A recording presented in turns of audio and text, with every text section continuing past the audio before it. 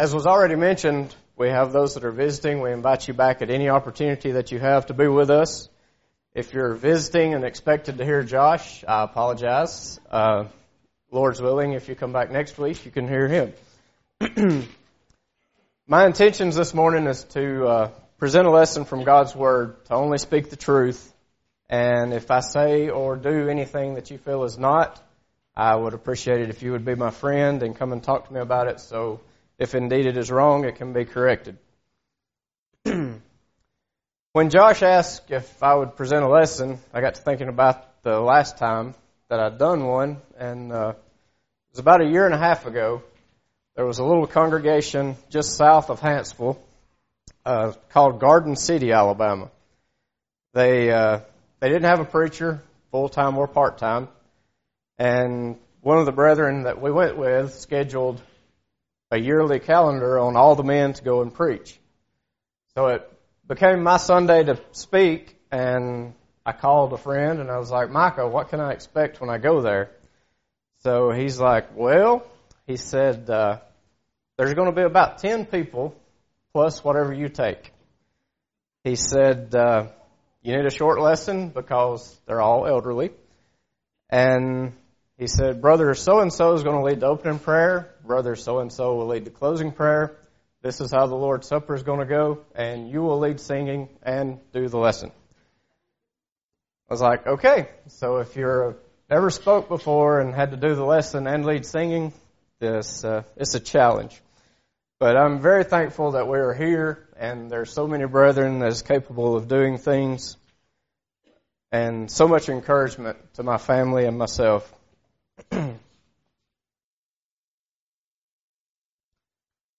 With that being said, the relationships that we experience as Christians can be very thought-provoking. We've all known men and women who held the faith for many years. They suffered numerous trials, sorrows, even to their death. We see that in Revelation chapter 2, verses 12 and 13. It was wrote to the church of Pergamum, these are the words to him who has a sharp double-edged sword. I know where you live, where Satan has his throne, yet you remain true to my name. You did not renounce your faith in me, not even in the days of Antipas, my faithful witness, who was put to death in your city where Satan lives.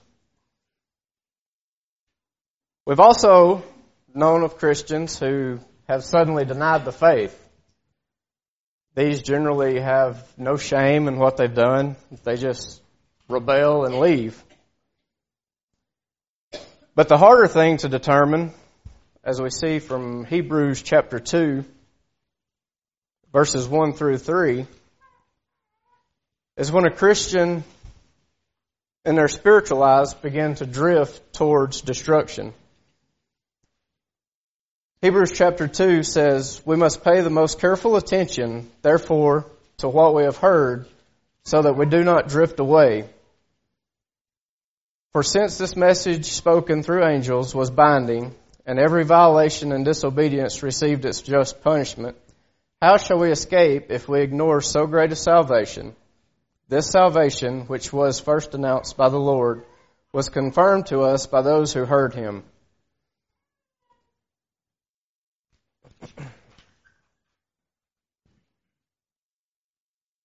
You see the picture? This was in January 2013. There was two brothers that were fishing for bass and perch. It was a weekly trip that they done on the Bering Fork River Dam. The current began to push their boat towards the drop-off. When they tried to crank the motor to drive off, the motor wouldn't crank. So one of the brothers, as the article said, he went to the back of the boat and he slammed the motor down into the water, which caught the edge of the dam and held the boat there. They stayed in this position for close to 3 hours while the rescue crews were en route and they prepared for the rescue. So one of the brothers, the news crew had interviewed him. He said, she asked, well, what were you thinking? What were you doing? He's like, well, I told my brother to come to the back of the boat. We locked arms and we prayed. Said, what will you do next week? And he's like, well, next week we'll be fishing again. He's like, the boat didn't make it. The boat went off after they were rescued. But they were going to buy a new boat, and they were going fishing again. So this morning's lesson, we're going to talk about drifting. The first thing we should know about drifting is the definition. The definition of drifting that I used was to move passively, aimlessly, or involuntarily into a certain situation or condition.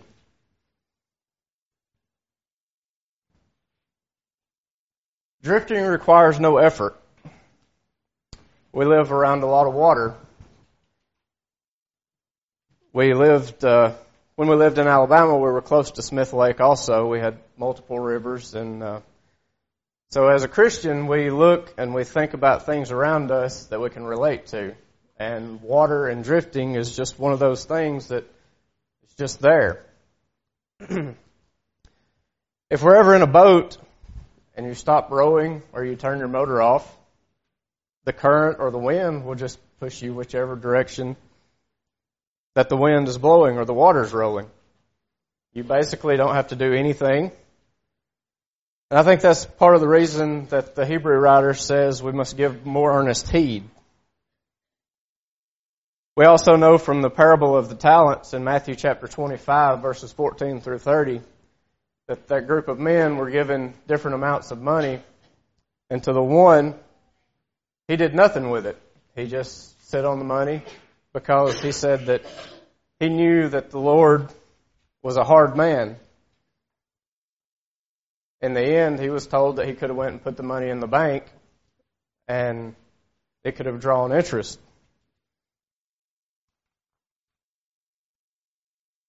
Drifting is an unconscious process.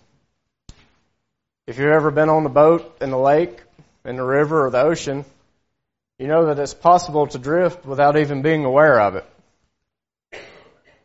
The last time we were in Gulf Shores at the ocean, we took a small offshore fishing trip, and it was an interesting trip. There was some pretty high seas.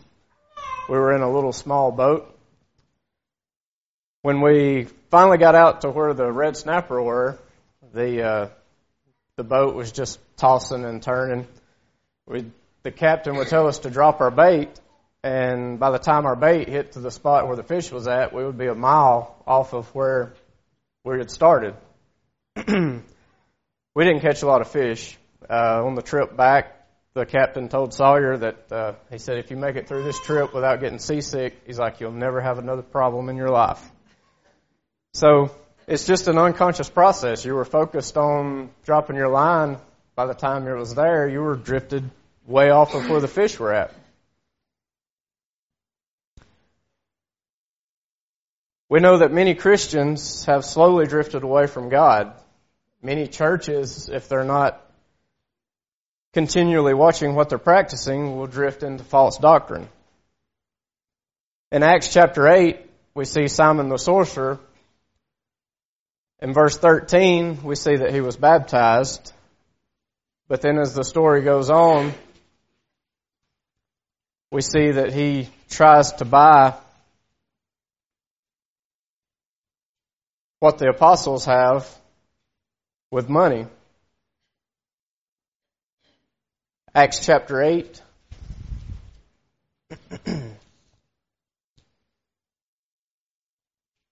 In verse 18 says, when Simon saw that the Spirit was given at the laying on of the apostles' hands, he offered them money.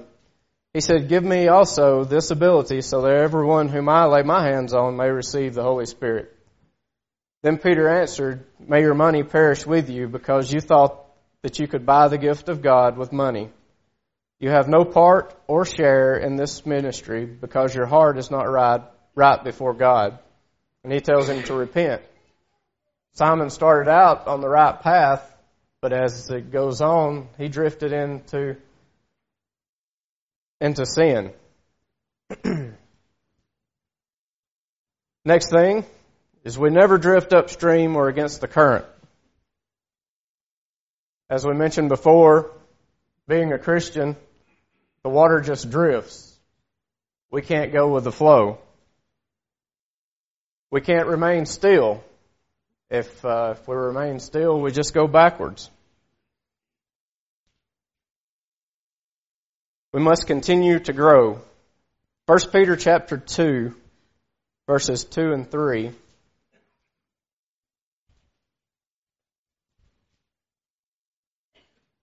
1 Peter 2, 2 and 3 says, like newborn babes, crave pure spiritual milk, so that by it you may grow up in your salvation. This is a constant and ongoing process. If we're not growing, we're dying. The longer one drifts, the harder it is to correct, and the speed will increase. If you picture a boat going out to sea, if you're on that boat and you're drifting away from the shore, the further you go, you suddenly lose sight of land. As a Christian gets farther and farther from the truth, they care less and less about what they do, how they talk, and so on.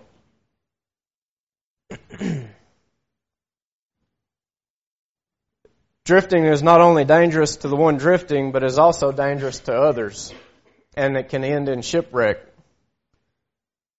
Just as a ship is to other vessels at the sea, if it's drifting with no captain or just drifting along, it can damage other vessels, bridges, so forth.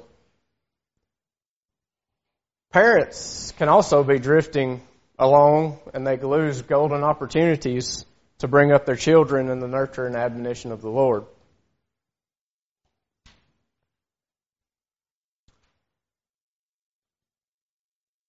The next series of slides, this was taken on the Tombigbee River in 1979 in Alabama.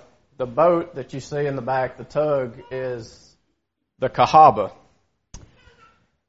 So these boats would push barges down the river, and just a little information, typically they push 6 barges, you can see over to the side, and that would be approximately 24 million pounds of cargo. The boat has 1,800 horsepower in the boat. The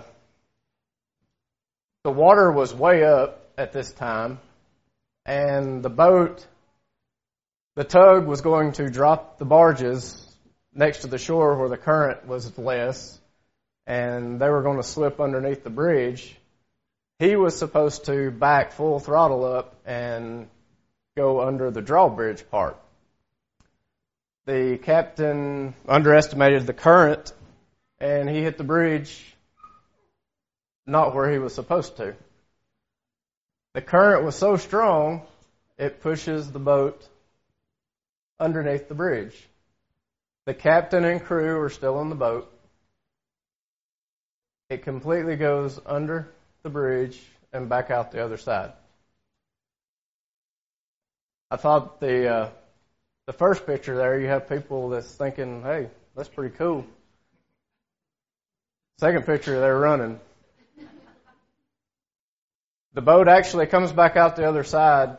It uprights itself, and the water pumps out, and the crew and captain were all good. And they actually caught the barges as they were floating down to rehook to them. The dangers of drifting. The next thing we need to look at are some signs of drifting. The first sign of a Christian that drifts would be a less desire to study and meditate on the Word of God. The Bible is a unique book. It's a source of information that cannot be found anywhere else. The Bible tells us of the dreadful consequences of sin, how we can be saved from it, or how we can live the happiest, most useful life on this earth.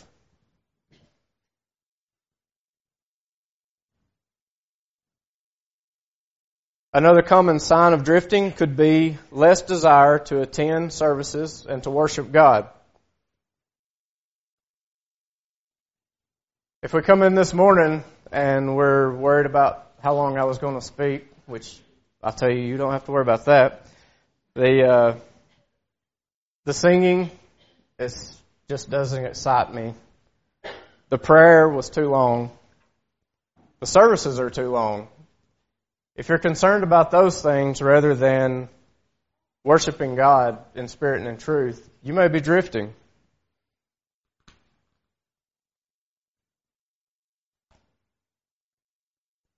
Greater excitement over worldly honors and worldly pleasures. If you'll turn to Titus chapter 2.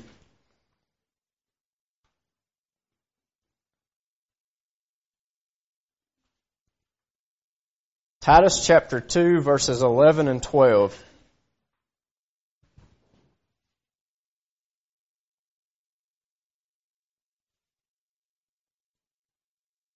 It says, "For the grace of God has appeared that offers salvation to all people.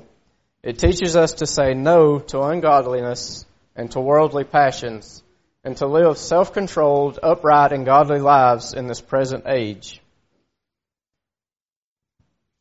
As parents, it's very easy to show great excitement over worldly accomplishments, worldly honors that our children receive. We just get all emotional and we go crazy if our kids make the A honor roll or hit a home run. And we should. There's nothing wrong with that. But then how much more excited should we be if our child memorizes his first memory verse, obeys the gospel? Spiritual matters should be number one to keep us from drifting. 2 Timothy 2, in 2 Timothy 3, chapter 3, verse 4, Paul made reference to some who were lovers of pleasure more than lovers of God. If we're not careful, we find ourselves trying to find pleasure in being the most popular. This could be if we're looking for friends, if we're in school, we want to hang out with the most popular kids. Or it could be an idea that the world has come about that goes against God's will. If we go along with that, then we may begin to drift.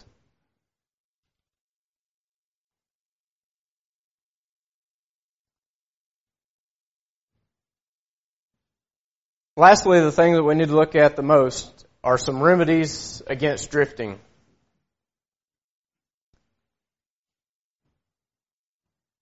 It requires steady rowing.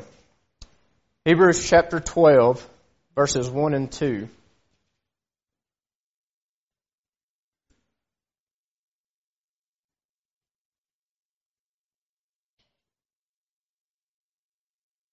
Therefore, since we are surrounded by such a great cloud of witnesses, let us throw off everything that hinders and the sin that so easily entangles, and let us run the race with perseverance, the race marked out for us.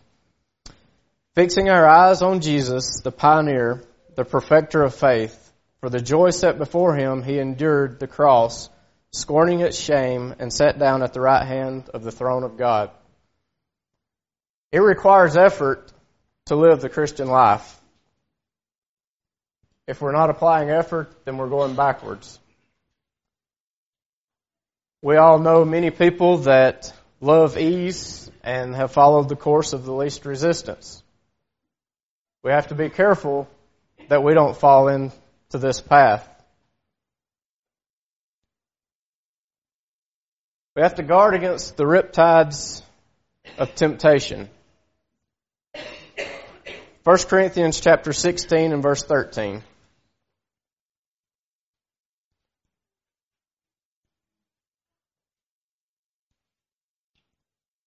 First Corinthians 16, verse 13. Be on your guard, stand firm in the faith, be courageous, be strong. We also see the same concept in Philippians chapter 4 and verse 7.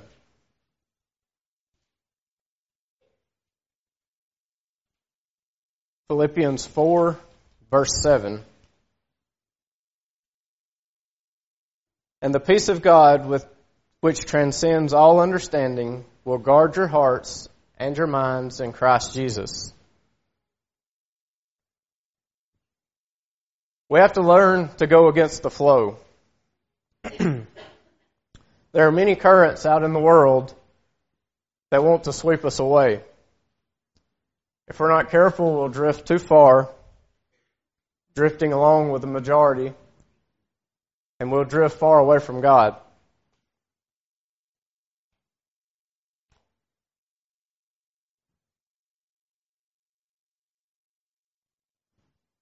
The last thing, we have to have a strong anchorage. Christ Jesus being the strongest anchorage that we can have. Hebrews chapter 6.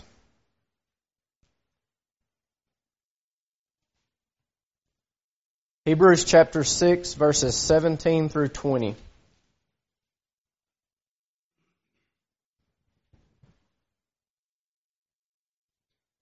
Because God wanted to make the unchanging nature of His purpose very clear to the heirs of what was promised, He confirmed it with an oath.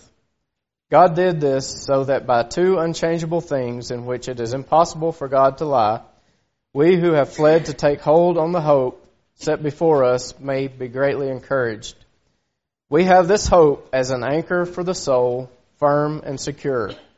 It enters the inner sanctuary behind the curtain. If Christ is not our anchor, then we will drift into the world.